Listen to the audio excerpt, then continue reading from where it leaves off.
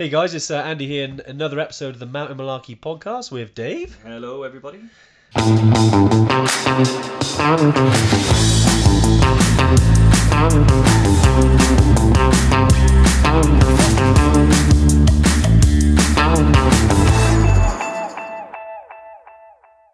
How we doing, Dave? Yeah, not bad, not bad. Got something a little different today. Very different, yeah. So what we've done is we realised that when we do the Tuesday tune-in over on Facebook, which we've been doing during lockdown, we had some comments and requests around, not everyone's on Facebook, but people still wanted to hear about the content. There's been some great stuff. We've talked about bags.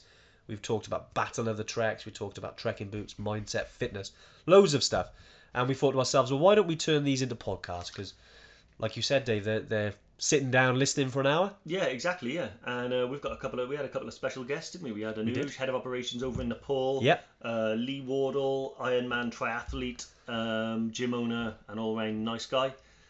Yeah, and there's so much good information and good content there and not everybody is on Facebook or can sit there and watch a video for an hour and a bit doing nothing. So yeah, this is a great format. You can do it on the go, put it in your car, listen to it. It's a bit interactive, so you're going to have seen us answer questions and stuff like that. Yeah, it's a little bit different. But if you're listening to this, obviously, and you have any questions about any of the things you hear, podcast@evertrek.co.uk. Awesome, Dave. Yeah, enjoy the episode, and we'll catch up with you soon. It was Independence Day yesterday. We always like to link it in with something that's kind of local. Crack open a can. Just crack open a beer, mate. It's one of those days. That Independence Day. No, and we thought about, what about being independent? See, we have a little bit of a link. That's where it came from. To solo trekking, about being independent and kind of taking care of yourself, and what you can do from doing that, and the benefits as well. Because, there are times when, you are on your own on a trek. You're never on your own for long. But sometimes it can feel like you're on your own if you're going through a difficult patch. Yeah. And I thought, we can talk about that because we do get questions around, from people who want to jump on trips and they're booking on their own. They're not with mates because none of their mates want to go, but they're like, no, but I really want to do this. Yeah. And, it can be sometimes something that can get in the way of dreams. Can be, if you are on your own, and what's it like if you're a solo trekker? So we wanted to kind of tackle that really and talk about it today. Yeah. Clearly, there would have to be a little bit of a link to independence, or even if it's a teeny one. Well, I remember having a chat with Shona on the weekend. It was great to meet everybody. We met Shona, Paula, a couple of Marks, Team Mark as well, Mark Williamson, I think. And it was absolutely amazing to see some other trekkers. Yeah, no, it was really, really good. As soon as we pulled in with people waving at us and stuff like that, it's really strange. But I remember talking to Shona, and Shona was saying that she always wanted to do these types of trips, but not everybody. Maybe 1 out of 10 people in a friend group or 2 out of 10 is interested. So it actually can be quite a challenge to get someone to go with you. But she took the plunge and actually went and did her first trip on her own. I forget what trip she said, and absolutely loved it. And I always think that apprehension is always about the first time. Once you do it and you realize that, you'll learn a lot about yourself on that first trip. You'll learn that actually you are quite self-sufficient. You are quite strong. You are, capable of doing these things. And the next ones are easy. Yeah. I know some people that love traveling on their own. Yeah, I mean, I saw the hint. No, but you're right. As soon as you do it once, the very first time I went traveling, which wasn't, in Nepal, I think it was the first time I went was actually Thailand on my own. And it's certainly, there's things you learn about yourself. But you're right, it is the bump you need. Was that a trekking trip to Thailand? Or? Nope, it wasn't. It was mainly diving, scuba diving. Oh, right, the opposite way. The opposite way, yeah. In a different. There's even less oxygen than altitude. It's kind of definitely less oxygen. But no, the when you're going on your own, it does bring about these things. But once you do sort of get over that hurdle, you start to enjoy it. And also as well around independence, because we always think. It's always nice to have a guide, and it's nice to have a team around you. Yeah. But when we were discussing this, because we like to think we're a little bit organised these days. With planning our Tuesday tune-ins. Hey Sarah, how you doing? Kate Ramsey as well. Kate's on it as well. She done it on her own. I think the last time I called her name out on a live, she won. Wow, Kate. Yeah. Oh, and she was on a live recently, wasn't she? Yeah, she was. Yeah, Kate shared her experiences of what it's like to actually be a winner which was always nice because it's been a couple of weeks actually since we announced it. Yeah, I remember chatting to the I can't remember if it was Paula. Was it Paula? Paula Reed on the weekend. Yeah, exactly. Yeah, and she was telling us what it was actually like, when you call out that name. Sorry, I love showing there. I have a lot of friends I also couldn't travel with. I killed them. That's always a good reason to go on your own. Di Fizbark, she's here. Di Fizbark, how you doing? Stuart Taylor. I know he was Glenn Coleman as team dropped out. Mate, you smashed it. Well done, Stu. I hope. It was a tough weekend, wasn't it? Yeah. But yeah, just swinging back to, when you've got a guide, you've got a team, and around the personal responsibility side, I think something we were chatting about is actually it is really important. As much as you've got a guide, as much as you've got a team around you, it's important to take the responsibility yourself, isn't it? And almost, can I, get out of this situation on my own if something goes south? Can I look after myself? Do I also know what I need to do to succeed? As Stuart's put there, his mates drop out, but he won the Glencoe Challenge on his own, and I'm sure it's a bloody challenging day. He took personal responsibility of that and did it himself, and I know that's not everyone. But I think something we found is, on our trips, they are guided, but it's not like you're holding their hand. You've seen some articles around people who climb Everest, and they're like, oh yeah, don't want to climb it because they're pretty much holding your hand. Yeah. But I kind of on the other side of that. There's always a personal responsibility for anyone who goes on these adventures, and I think sometimes it's just worth, you just want to remind yourself of that. And if you can, upskill your knowledge about what you're doing, obviously if you're fitter, if you're you've got more experience, so getting out there and doing more on the mountains, it does give you that bit of confidence to have more personal responsibility. Yeah. And I think, it's something that we just need. I know a lot of you on here, very experienced. You're out hiking in the UK, doing things on your own as well as with people, and it's it's great, and I love that. Very proud of the whole community because you're always out and about, and I know different groups and things have formed. But yeah, it is important to remember that you've got to look after yourself as well, and that comes down to drinking water at altitude. It goes down to getting the right pace. It comes down to having the right equipment and making sure you do before you go, having that responsibility. So you're not leaving it to other people to do that. And your guided trip, you looked after well, but I tell you what, it's something about it if you can look after yourself. Yeah, no, because you tend to help others then, don't you? Yeah, no, I 100% agree. And just from your own sort of comfortability factor, you don't want to really go onto a trip that you can't do on your own. Yeah.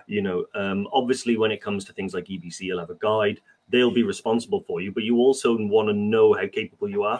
I think that comes down to the training, getting out there and learning a lot about yourself. And actually, we're doing solo trips and working your way up to these things does actually teach you a lot about yourself. You will become more self-sufficient. Yeah. But I think I've never wanted to say, for instance, if I was going to go at Ben Nevis, I'd want to know, like, to within a good degree of certainty that if for whatever reason I ended up on my own, I wasn't just going to be stuck there, that I'd be able to get myself down safely.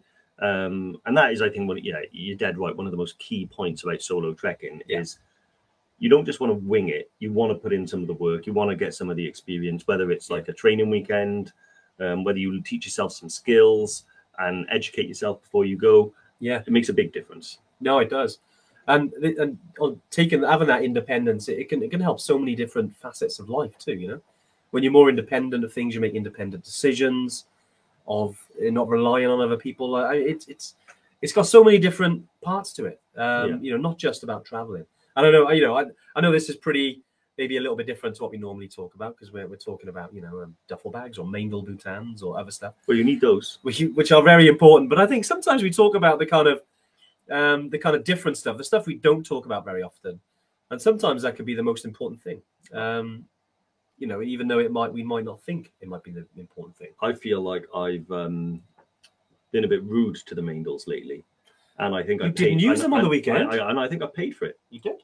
I got a blister for the first time. Wow. In about 10 years. Bloody hell, mate! And you wore the Hockers. Yeah. Sorry to any Hocker fans. I know. Do you know what? Right. I realised that with the Hockers, I don't need them in boot form. Yeah.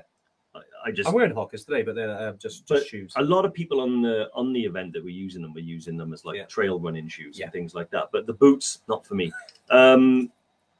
But talking about sort of independence and doing things on your own, we should probably touch on the Glencoe Challenge a little bit.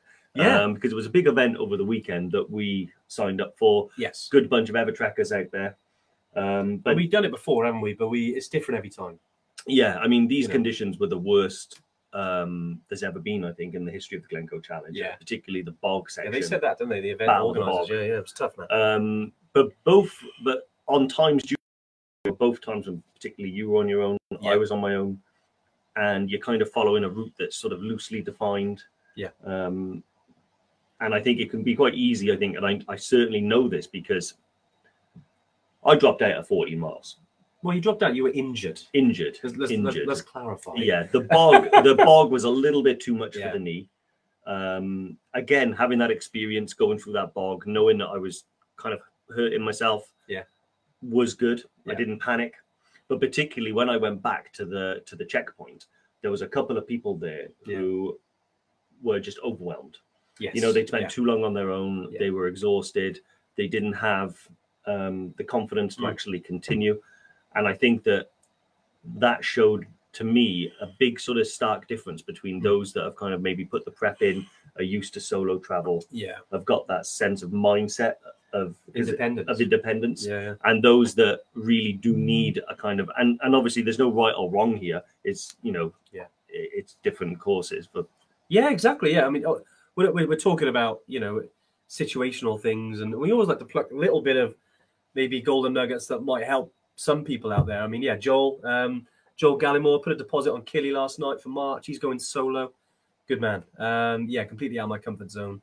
Well excited. Exactly, mate. And well done for making the jump as well. Can't wait to have you on a trip, mate.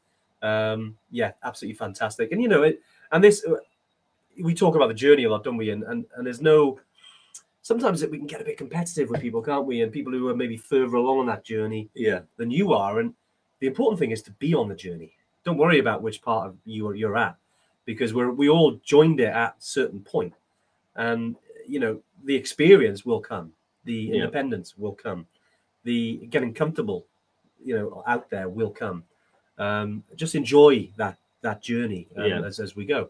It's just an interesting kind of scenario, isn't it? And we go back, because I know we're talking about, you know, being trekking on your own. I know most of our trips, you know, and nearly all of our trips, you know, 99% of them are group trips. You're not really on your own technically, and you've got a guide, you've got a porter, but you know, you have your moments where you're on your own in terms of when you walk in, you get a bit of peace and quiet. Maybe the glacial valley opens up, and you know, you're there and you have a bit of thinking time, you know, because maybe you've been working non-stop for 6 months, and this is your break, and you've got a bit of thinking time. But you're comfortable. You're not worried about it because you're on your own, because you've got the confidence, the independence that you're going to be okay. Even though you may not be holding your guide's hand, you know. Well, Andrew Scott said here. Oh, you mean trekking Andrew? With no guide, no porter? Thought you just meant someone doing a solo trek but supported. So the one kind of feeds into the other, because we have a lot of people that perhaps want to go to Everest Base Camp, Kilimanjaro, but they don't want to go. It seems like too big a leap for them at the beginning to sign on to a trip where you're going to fly to the other corner of the world in a remote area on your own, and you don't know anyone, and you know psychologically you're going to be joining a group and you're going to have a guide, but that first leap is into the unknown, because you're doing it on yourself. It'll be you leaving your house on your own. And what we're saying is that sometimes having the experience of doing treks back home, gaining, you know, you've gone out in the mountains and you've done a day on your own, or maybe you've done a training course, so you know you're equipped with certain skills. Knowledge dispels fear. So if you've built that knowledge up and you want to do something like Kathmandu, so EBC, it doesn't seem like such an extraordinary leap. And actually, most of the time, our customers, and I know a couple of people have said this already in the comments, that they've booked on and actually made friends for life over there. You do. And even your guide, you know. And learn to love the solo travel aspect of it. What we don't want is for someone whose life dream it is to kind of shed a tear on the summit of Kilimanjaro, but not do it because they don't have someone they know from home to go with them. Exactly. It's, you know, I've been there, you know, in terms of, I fancy that and want to go on my own. But I want to go with friends, but you know, there's no one to go with. And then sometimes I'm like, bugger it, I'm going to do it anyway. I'm just going to get out there and we'll work it out, you know. Hey, Des Lally, is Des be on our podcast very soon. Des was great enough to come to the office. God, about 2 weeks ago now, Des. Yeah, hopefully you've. I'm sure he's had a dip or two in some cold water since we've last caught up.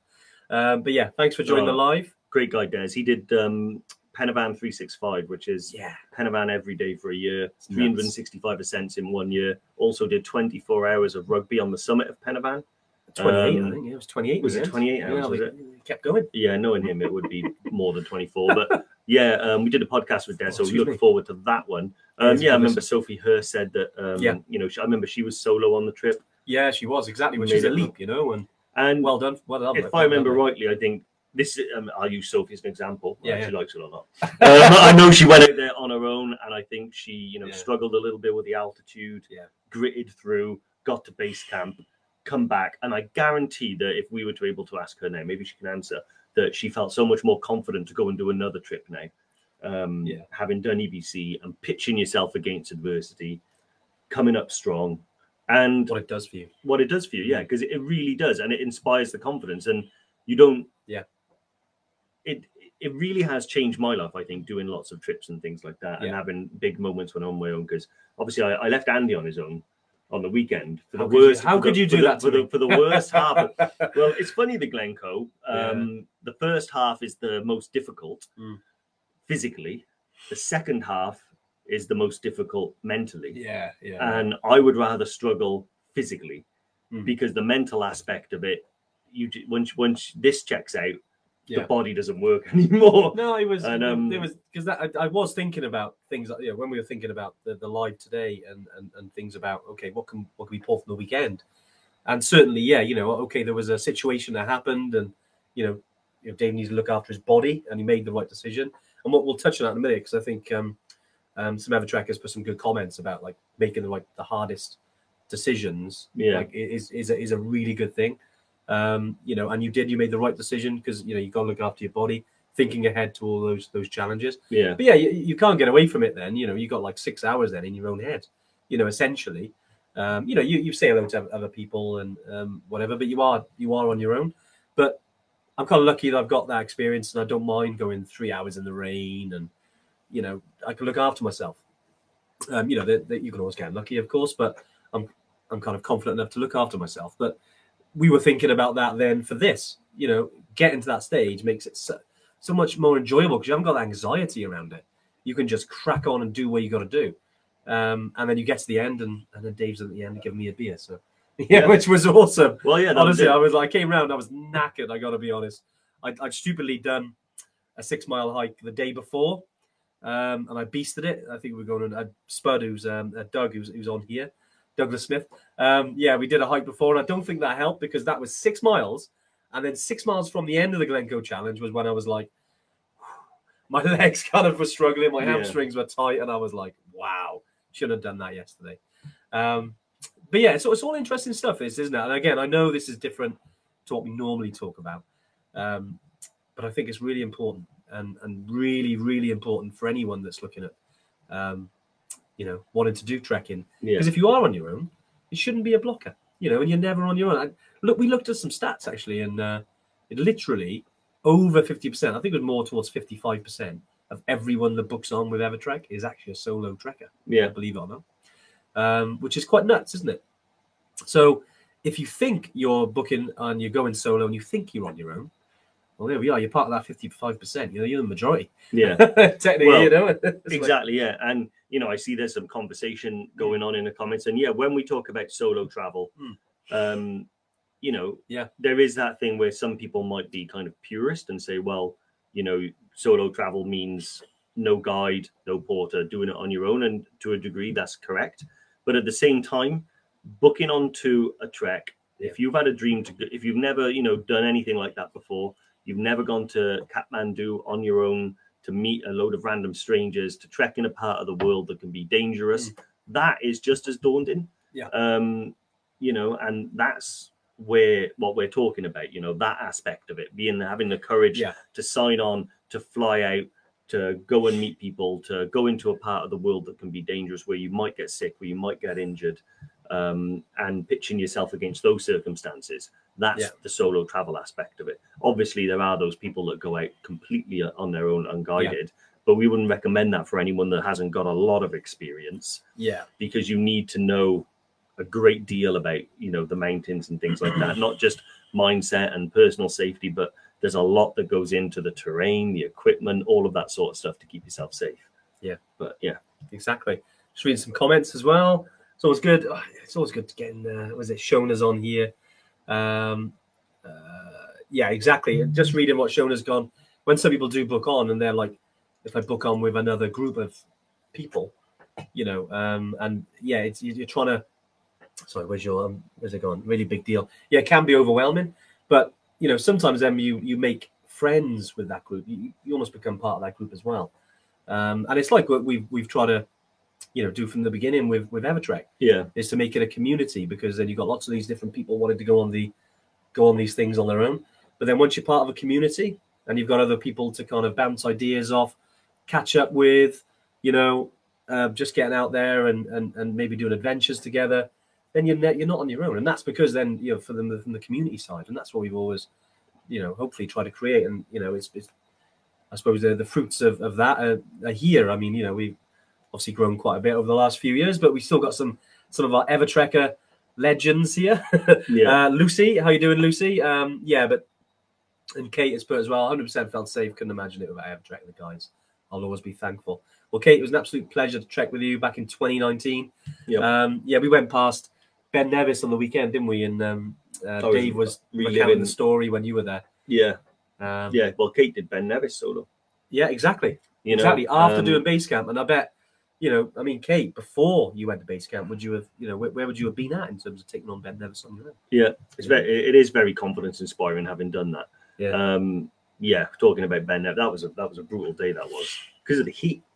You know, that was a good 10-11 hour day. We did the CMD, but it was so hot. That was absolutely insane. We had the opposite problem in this weekend. We nearly needed gills. It was so wet. But I think I still got it.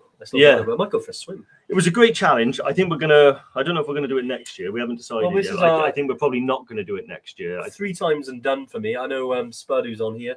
I call him Spud. He's Doug on here, but Spud is he's known as by his mates. And he's done it 6 times. And he's the record holder, actually, since they started that event. Most attempts. 7-8 years ago. But 3 and done for me. Just because, it's hard. There's so much more of Scotland to see. But, you know, I'll always go back to Glencoe. There's so many Munros there. But the Glencoe Challenge as it is, maybe it's done. But you never know. We're 2 days post doing it. You never know. Give me a week, then ask me. Maybe ask me on next week's tune-in. I think it's 1.5 and done for me. As Doug said, but I'm done too. No, it is great, but there's so much so much more to do up in that neck of the woods. I'm thinking, we can go up there, get a good group together, and go climb some Munros or do some passes or something like that. An amazing trip. But just whilst we're here as well, do ask some questions. Just so me and Dave got some questions to answer, guys. That's what we're here for as well. Because we still got about another 30-35 minutes. It doesn't have to be about solo trekking. I know a lot of people who have just booked in was talking about booking in. Just a quick reminder, this is the last day. If you joined our recent competition, last day to use, if you've got any prizes to use, any discounts, then do get yourself booked in. We'd obviously love to help you on that journey. I know a lot of people have recently. I know it's been a busy couple of days for the team. If there's anything we can do to assist that, any questions you've got, then do let us know. But definitely get looking at the dates on the website. And have a little look at those. There is the Knowledge Centre as well if you've got any specifics. But if you're on here now, great. If you're watching this non-live and we don't ask the question that you, because I know we looking at the stats over the last couple of years, pretty nuts actually. 80% of people who watch this actually watch it non-live, which I know. Hello to the 80%. Obviously, it's great to have all the people who are live and on here as well, because without you guys, we wouldn't have any of these conversations. We'd just be talking to each other. No, but it was actually awesome. But if you're watching it non-live, and there are specific questions you want, then don't forget to, maybe look at the previous lives. We've done 110 now, different Tuesdays about doing this. Don't forget Matt Malarkey podcast. Is it 110? Yeah, I think so. It was 108. Yes, 110th episode. It only feels like 108 to me. But yeah, well, I haven't been here for all 110. I think you smashed it, mate. You've done probably. No, I think you missed one, right? I think I've missed one. Yeah. Yeah, mate, that's amazing. One that I didn't do. I know. Clearly, I have more holidays than you. You know what it's like, mate? I just, shattered my leg like a dry breadstick, but I'll still tune in. But you done well. No, it's really good. One thing actually I think we haven't touched on that is probably really good, because there's bound to be people listening who have got this concern, and I know that because it's probably one of the top 5 most asked questions we get, which is they want to go on their own, they want to go, but they're really worried about being the slowest in the group. Yeah, it's good. That's a good question, David. And it's a worry that I really have to give a lot of respect to, because so many people have it. No one wants to be the person that lets the rest of the group down, that holds everyone up. It is the reason that people can't, do the trip that they wanted to do. Yeah. And I totally get it, and I 100%, sympathize with that. What I want to do now is, give a little bit of knowledge to dispel that fear. Yeah. It really is not a factor. It's not something we consider when we take people onto our trips, is how fast they can trek. If anything, we want people to be able to trek. It's almost like, you want to win at the slowest speed possible. Yeah. So you want to get to Everest Base Camp, you want to be successful, but you want to get there at the slowest pace you can manage while still, completing each day, because pace is a tool, the same as hydration, the same as your physical training, the same as your mindset. The pace is a big factor. And I know from experience that I've been on treks with people who are incredibly fit, and you as well, who are like, triathletes, some of the fittest people we've ever worked with. Yeah. But that competitive mindset makes them push on day 1, push on day 2, push on day 3 when the altitude isn't so severe. As soon as they get to day 6, 7, and 8, the altitude remembers. And I say it comes back. I remember your pace at the beginning. Yeah, and all of a sudden then you haven't had that time to acclimatize. And one of the things that I say to people that are super slow is that it takes 8 days to reach Everest Base Camp. If you're an hour or 2 hours behind the person who arrived first, well, that's 2 hours a day that you can have extra to adjust to the altitude. Could be over like 12, 14 hours in the end, right? Say you do it. Say you're 2 hours behind Speedy Gonzalez every day up to base camp. Well, that's 16 hours that you've had to adjust to altitude that they haven't had. Yeah. And I always say that if you don't think that can make a difference, try and do a full day's hike with no sleep. You'll see what 8 hours can do. Oh. Tell me about it, Dave. Good luck to all those booked on to Killy. No, some great comments coming in as well. I think Lucy, I know you've covered this previous live. I missed it. People generally get their visa at Kilimanjaro Airport or previous to going out to climb Killy. I think you're carrying on, aren't you? Hoping I can make it off the mountain. No, you will. Lucy, you're going to have an awesome time. Most people do it before now. I think especially the last couple of years, because there's been, not a lot of people going over there. But beforehand, like we've done it, turned up, and a lot of Evertrekkers turn up and do it. It does take sometimes, an hour, maybe 2. If it's really busy, maybe 3. Yeah. So do factor that in. Ideally, it's good to get it done before, just because it's a bit more streamlined. But especially if you go into multiple countries, that might be a bit difficult. If you can, though, mate, I'd say it saves you. You're wasting beer time. If you want to drink before you head off. So it's completely up to you. But we recommend doing it before if you can. Yeah, and definitely. The last thing you want to do when you land, is have a 2 to 3 to 4 hour wait. Yeah, in a queue. I know. You're like, I just want to get there. Boiling hot. In fact, it's part of the journey, right? I went to first time I ever went to Everest Base Camp. I got my visa on arrival. Yeah, and it was a massive queue. And me and my friend Billy were queuing for 45 minutes. I was about 4 from the front, but I'd held in a toilet right, for so long Really? that I said to Billy, like, Bloody I hell. can't do it, mate. I can't stay here. Yeah, I misjudged it horribly. Save my spot. I had Is that to, it? well, Was no, it? no, because I had to run to go to the toilet. By the time I come Wow. back, Billy's been served. I Yeah. had to join the queue again for another 45 minutes. It was horrific. Well, but it's better than destroying the queue. yeah, I noticed nuclear bomb. Heather, she's on here as well. Well, Oh, hey Heather. she's done a couple of trips solo this traveler, year as well. done Yeah, really well. loves it. And It's quite interesting looking to and this is a tactic I use as well. I think Sophie put I was super slow, mostly at the back and taking loads of pictures. But whenever I'm hiking with someone else, even in the UK, especially Spud, who's on here, and he's trying to, he's going quite quick, and I take it easy. I'm a bit more chilled. There's always a picture to take if you need a breather. Exactly, it's a great way to slow down, and especially if you go into these places, and you've been planning it for such a long time. Why rush? There's no need to rush. And as Dave said, if that is something that, flip back to what you were talking about that question that comes up, what happens if I'm the slowest? Well, if you are the slowest, I tell you what, you're going to be the best acclimatized. yeah, or at least have the chance to be the best acclimatized, making sure you're drinking enough, right? Yeah. Again, we go back to personal responsibility. Make sure you're drinking enough water. The guides will keep reminding you, but, like I said, if you can do that without, smash him. But yeah, same with speed. And you know what, when it comes to, like groups, especially on Kili, it doesn't really happen because of where you're at and the type of journey it is. The group tends to stay together. And, we do go as slow as the slowest person, because at the end of the day, if someone's got to stop, we'll wait. Yeah. Base camp's a bit different because because you're journeying through a landscape and we've got a lot more like assistant guides. Sometimes the group can kind of splinter off a little bit. I've been with trips before and some people have got there, like Dave said, an hour or two before other people. Like that, it can split off that much. Obviously you'll always be taken care of with the assistant guides, but the people who are the slowest tend to have the best time. Yeah. So just remind that. Be that, like I think we put there. Be that tortoise. Relax, enjoy it. Why rush? Try and leave that competitiveness back home. If you can. It's like being on the back of the bus, mate. Yeah, exactly. Everyone has more fun on the back of the bus, You don't want to be one of Is those that people. It was on the Hot Way to High School? Yeah, that was it. Yeah, you don't want to be the one sat at the front next to the bus driver. But yeah, Exactly. no, it is really great. And I remember on the bog on the Glencoe Challenge, I took loads of opportunities to stop, not to take pictures, but for like just a good swear break.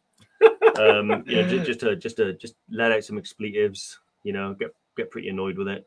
Exactly. It really helped me. Yeah, Andrew Scott's on here as well. Done EBC, 8 days, loads of time. Definitely. We've I think obviously Andrew mentions that 8 days, 8 days up, 3 down. It's 2 acclimatization days in there. It used to be called rest days, but we don't rest. Yeah, we like to keep active, make sure the body's working hard. At altitude, just because you acclimatize better. But yeah, honestly, it's very, very lack of pressure in terms of forcing you onwards.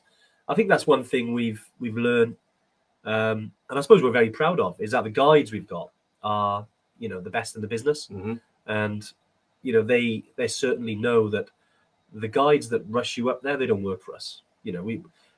Because we get feedback and say, okay, this guy's rushing me up, we wouldn't really work with that guide. Yeah, we recruit really, really good guides. We always like to, because we like to promote from the bottom. And generally, the kind of culture in the pool is, you work as a porter, maybe as a kid, say 15 to 20 years old. If they're really good then, they'll go to assistant guide, they'll try and learn the language and learn English. And then if they're really good and they want to become full guides, they can. Yeah. So sometimes, we do like to trial and bring in good people, good assistant guides, and put them as guides.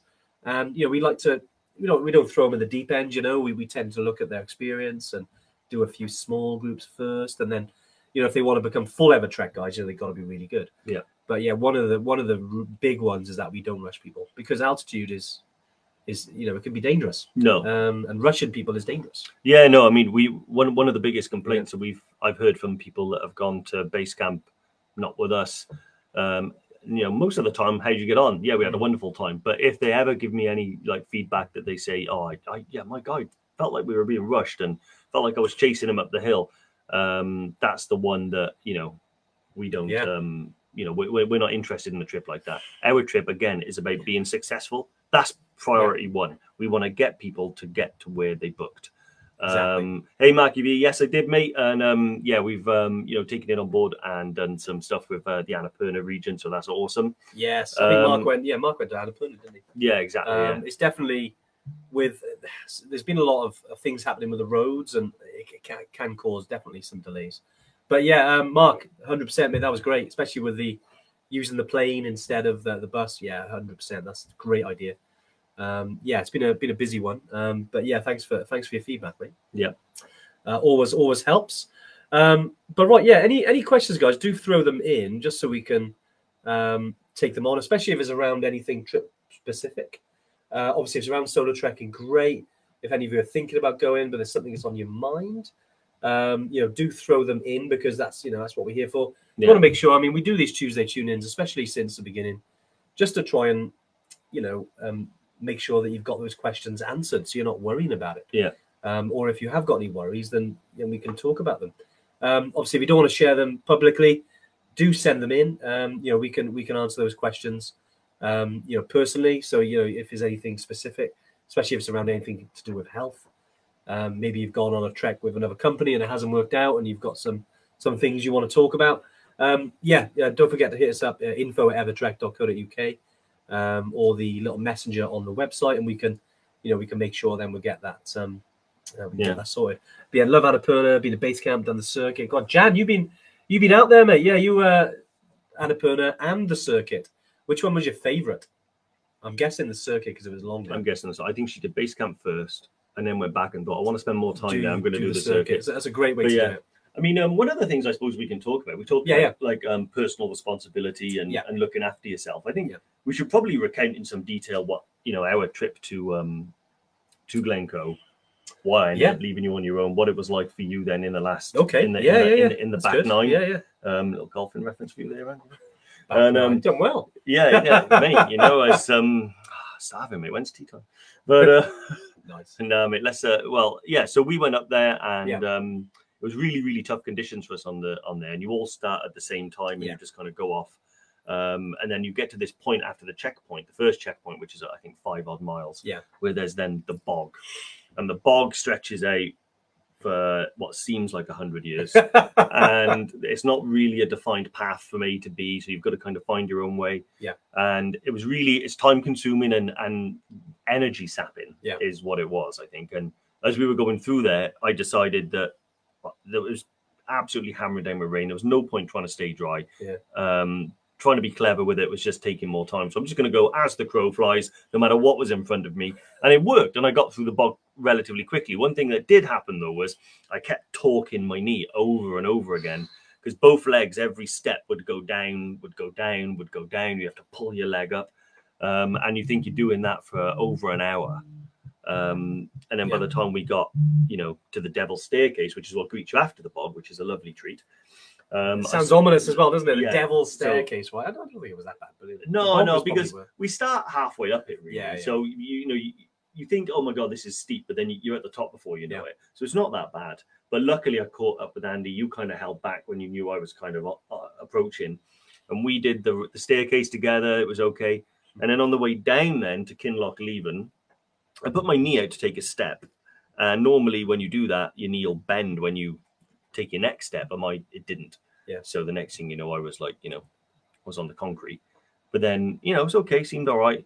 Had lunch, started off, did about another little bit up into the woods, and then I decided that as much as I'd like a second medal, I'd already done the challenge, and what was more important to me is like the future health, Exactly.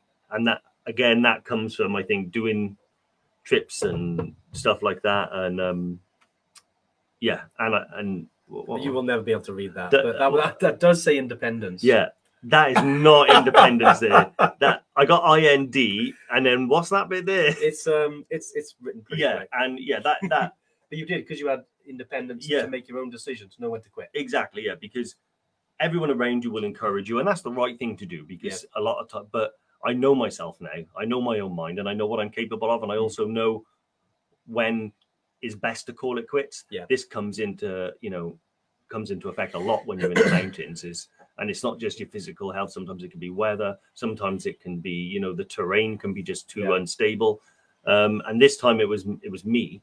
And I just sat there and I sat for stood for about 5 minutes chatting to Andy in the rain. And I just decided I'd rather be able to continue training, continue walking, continue riding my bike after today, rather than push myself another 13 miles and then perhaps be laid up for a little while. So, and there's a backstory as well. And I know maybe 50% of people on the live will know, but the other 50% maybe not so. That Dave had a ACL replacement last year. One was just under this time last year. Oh yeah, yeah. So so that your knee isn't exactly 100%. Right? Yeah. Well, this time a year ago, I couldn't walk really. Yeah. Without the aid of crutches, and then a few months before that, it was to get around anywhere for any length of time, it was a wheelchair because of the damage. But yeah, I had an ACL reconstruction, had a knee fracture, had an MCL tear.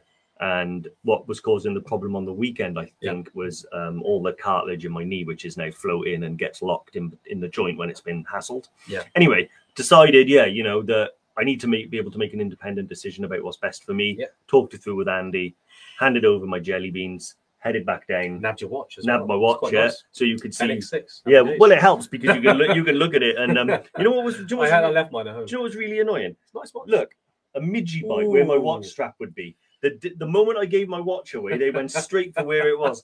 But so I turned back and I went back down then and went back down to the beginning.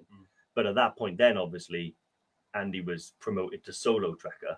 Yeah. And I didn't see you again for another 4 odd hours. Yeah. Until I met you back at the end. Until I crawled through the... You were a different man. When I left you, mate, you were all right. Like when I was thinking... I told you I hit a wall. I was thinking, what was that 30 moment? But it was... Shona said the same thing, that after the conditions of that day and the weather, which when you're walking for that length of time and that distance, it makes the weather can play its hand. And I think the last 6 miles were that was a test of your mettle, right? No, it was. I mean, there's certainly I leaned on experience. I thought you were going to say your pulls. I didn't actually stop that much. Yeah. I needed a couple of peas. I needed to stop for toilet. But yeah, other than that, really, it was just checkpoints. Yeah. And you do as you're going through. And I know a lot of Evertrekkers are thinking of going up there next year. I highly recommend it. And the good thing to think about, though, is that no day on Everest Base Camp, no day on Killy, really, Summit Night comes close to it, is as tough on your body, essentially, as that day.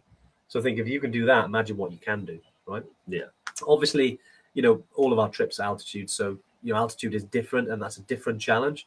But physically on the legs, I think the only thing that comes close to it on the kind of on some of the classic trips really, it probably is the Toubkal weekender, because you're doing so much up and down in a quite condensed time period. So yeah, just think about that, guys. If you can do the Glencoe challenge, I can prove to yourself that you can do so much more.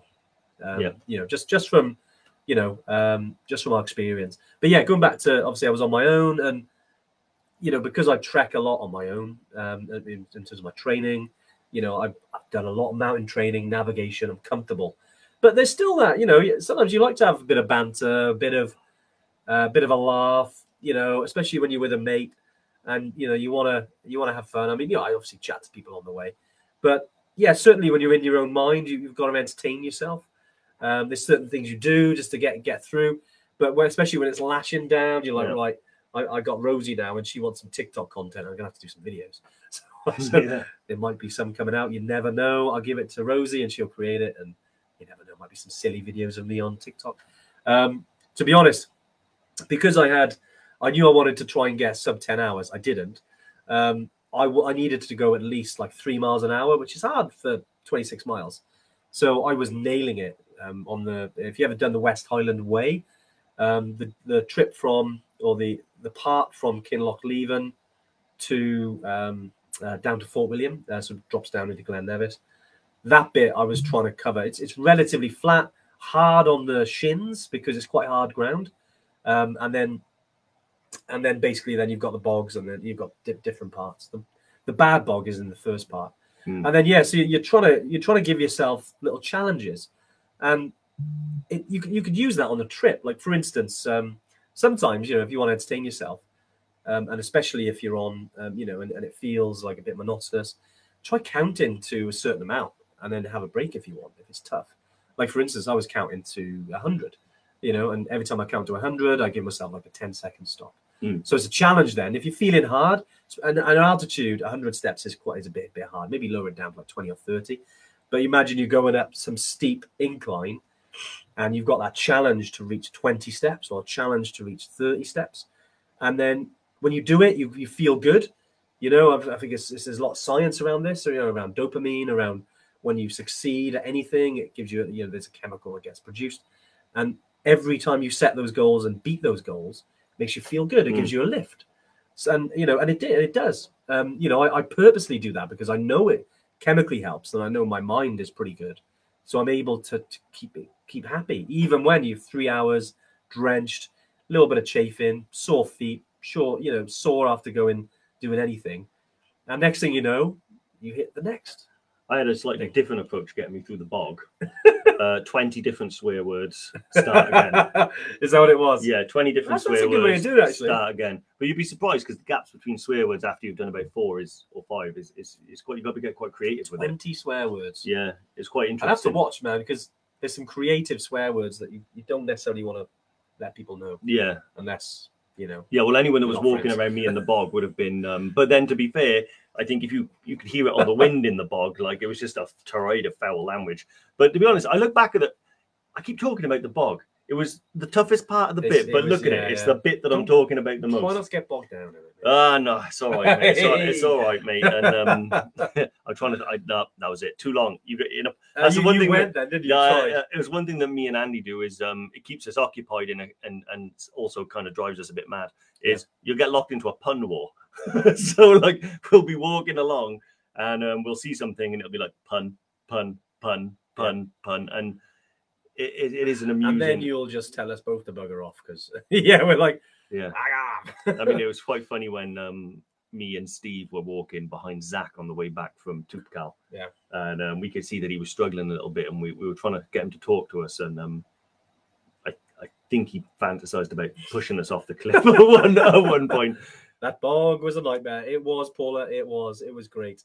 But yeah, it's definitely a challenge. Yeah. But yeah, just reading. Do you do TikTok challenges, Leah? We haven't yet. I got to be honest. Like, I haven't really. I've started using it now, and I don't want to say everyone get on TikTok. You know, it's not for everyone.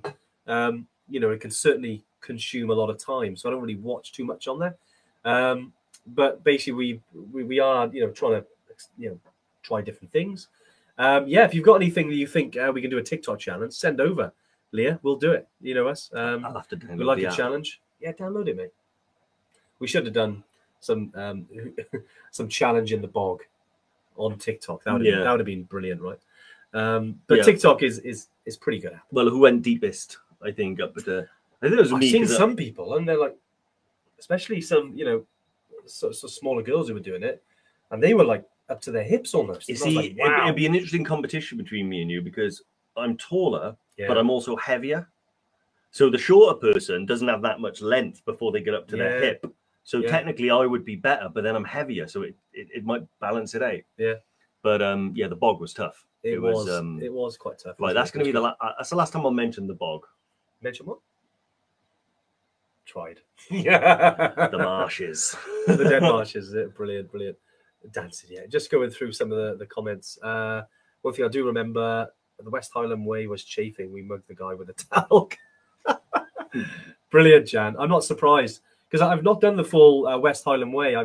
We on the way back, we drove pretty much, you know, all the way down past Loch Lomond, and the West Highland Way looks fantastic, especially if you do a multi-day trekking, right? Because I mean that's perfect if you go into like base camp. I highly recommend it. I mean, I've heard really good things about it. Yeah. But yeah, how many days did you do it over, Jan? Was it? I know people do over 5 days, and some do it over, was it like 8 or 9? You know, depending on the distances. But yeah, how long did you do it over? Obviously, you know, if you are chafing and you mug the guy with the talc, you're usually the guy with the talc. You didn't have it this weekend. No, I tried a new one. You tried a new one, didn't you? A new one, which I had to look the other way as he was using. Put it that way. Well, yeah, you know, it's an intimate job, but I tried a new one, but talc and Vaseline, I think, is the best one. Definitely. But yeah, we could see a lot of yeah, a lot of comments about the Annapurna region. It's forcing its way through Annapurna. Yeah, it's great. So yeah, we are starting to. I mean, we've done that drive, haven't we? From I liked it, to be honest. I enjoyed the drive because to me, it's all part of the adventure. I mean, it is a long drive and it is bumpy. Yeah, and perhaps I would have liked it to have been an hour or two shorter. Yes. But for me, it's just all part of it. You know, I don't go on those trips to be overly comfortable. I go to kind of like push my boundaries, and I got to see other parts of the country. But I think we're going to start introducing the flight back. Yeah, instead of the drive. I mean, like I said, we've done the drive. We know it's long. It can certainly sometimes take longer than it can. I know Marky V, it took 9 odd hours, which is nuts. You know, I've done it in just under 7 before. 6.5 hours, I think it was, and that was with a couple of stops. But yeah, it can, you know, especially with the road at certain times of year, it can be worse than others. But yeah, the reason why we did initially choose the drive was because when you introduce a flight anywhere in Nepal, especially like a domestic flight, you invite into your plan the possibility of delays and cancellations. Yeah, the same issues you have with the local flights. Annapurna was always a relatively safe bet, but when you come back, we need to have the car there for you in order for that to be a backup option. Otherwise, you end up kind of in this awkward delay. So we do the best we can, but I think we'll move to flights from there. Yeah, I think it's definitely going to be an option. You know, because I think with the Annapurna region, it's definitely a lot quieter than the Everest region. You know, not as many trekkers go there, which is nuts because it's, you know, scenic wise, just as beautiful, really, if not more beautiful. Some people say. Yeah. Yeah, but you know, the Everest region is obviously Everest Base Camp is a big tick off the list. But yeah, but Annapurna for us is growing big time. We've got some good groups. Yeah. You know, it's great to have customers out there, and yeah, it's definitely on these kind of things. It's good to kind of have little bits of feedback that we can always, because it was the same with Base Camp. Very early days, you know, we had some feedback on specific things which we made tweaks, and we now know that you know, this obviously works. Yeah. But no, it's been great. I hope, you know, just sort of thinking about, you know, what we go, just flipping back now to what we started around sort of independence, you know, solo, going on your own, you know, and taking a personal responsibility. We hope that's been useful today, because, you know, it's something that we wanted to talk about, but you're always like thinking, okay, how can we approach that? What's the best way? Yeah. Because we don't want to come across and, you know, sound like we're preaching, you know, and like you should do this, you should do this. We always, you know, like to leave it out there and people make their own decisions. But just from experience and seeing whichever trekkers, you know, do well, and the ones that are kind of maybe might struggle a little bit. Certainly the ones that have got a little bit more experience, but definitely the ones who can take personal responsibility, can, you know, listen to advice, take it on board and use it. You know, because that's what we like to do is pass on what works, just to make your journey easier. Yeah, and I hope that's been useful today. Yeah. Andrew asked a good question. Do you have Manaslu circuit on your itinerary? Yeah, we've been looking at it for a while, haven't we? Manaslu? Yeah, it's on the agenda. It's with a few others in Nepal where we're putting it in place. It's one of them where everyone always says, what about this? What about this? And there's almost an infinite number. But 100% Manaslu is one we're interested in, along with stuff in the Kanchenjunga region as well. Yeah. That's going to be an awesome one. Quite remote. But it just obviously, you know, it takes time to build these things correctly. Yeah. In order to have the trips that we do, that we get such awesome feedback from, there's a lot of sort of, you know, detail that goes into the mix rather than just sending people out there. But yeah, 100% that's going to happen. I saw Jan ask what was the other one talking about talc. I got a picture for you. It's called Body Glide. So that's the one I used. It's mainly like a cycling one. Nice. But it's like the original. They call itself the original anti-chafing balm. And I'll be honest, it was pretty good. Yeah, it's not very sticky or greasy. Yeah. You know, so you put it on, you don't really realize you've got it on. But let's just say I didn't have many symptoms. Yeah, exactly. I used off a training weekend, because I used to suffer with chafing quite bad. I started using Vaseline just on the insides, you know, where it gets a bit sore normally, just so there's less friction, and yeah, works a treat. So yeah, just to kind of pass on a little bit of something that works, especially when it's wet, because when it's wet, when your body gets wet and, you know, it can start rubbing. Oof, we've seen some bad chafing injuries over the years. Yeah, it's not nice, especially when you put on a pair of jeans or put a pants or knickers and it's a bit rubbing. It's like, oof. No, not me. Not recently. But great stuff. Well, look, guys, we're gonna sort of finish there. Thanks for obviously joining today. I hope it's been useful in a way. Dave, you got any final thoughts on that? I know we've covered a lot off today, I think, on social responsibility. I just think anyone that's considering taking the plunge and booking a trip and is really excited about doing stuff, that don't let the fact that you can't convince your mate to go with you put you off, because you never know, it could be the making of you. Exactly. Bri wants his Vaseline back. Sure, Bri. Yeah, next time I catch up, mate, I will hand it back to you. I've used quite a bit now, though. Yeah, that Vaseline tub on Kill Bill?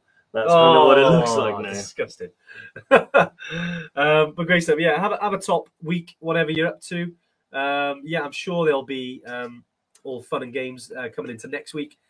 Just a final reminder, if you are looking to book in, don't forget it is the final day to use your discount code. So do get booking in if you're keen to lock in a future trip. Other than that, just reach out to ourselves and the team. Then we'll catch you next week. But yeah, as Spud says there, we should do an Evertrek West. I think he's volunteering to be the guide, isn't he? There we are, Spud. There we are. Well, now we'll do it independently. Yeah. Hey. But I hope all is well. Have an awesome week, and we'll see you next week. Take it easy. Bye. Awesome. So I hope you enjoyed the another episode of the Mountain Malarkey podcast. That was something a little bit different, wasn't it, from the Tuesday tune-in? But I hope you enjoyed it. I must say, you were brilliant on that episode, Ant. Thanks, mate. Thanks. Now, but if you've enjoyed it, don't forget to leave us a review and subscribe to the podcast. All these podcasts we put together, the episodes, trying to reach as many people as possible. And if it's helped you, leave us a lovely review. We'll see you again next week. Yeah, all the best, guys. Bye.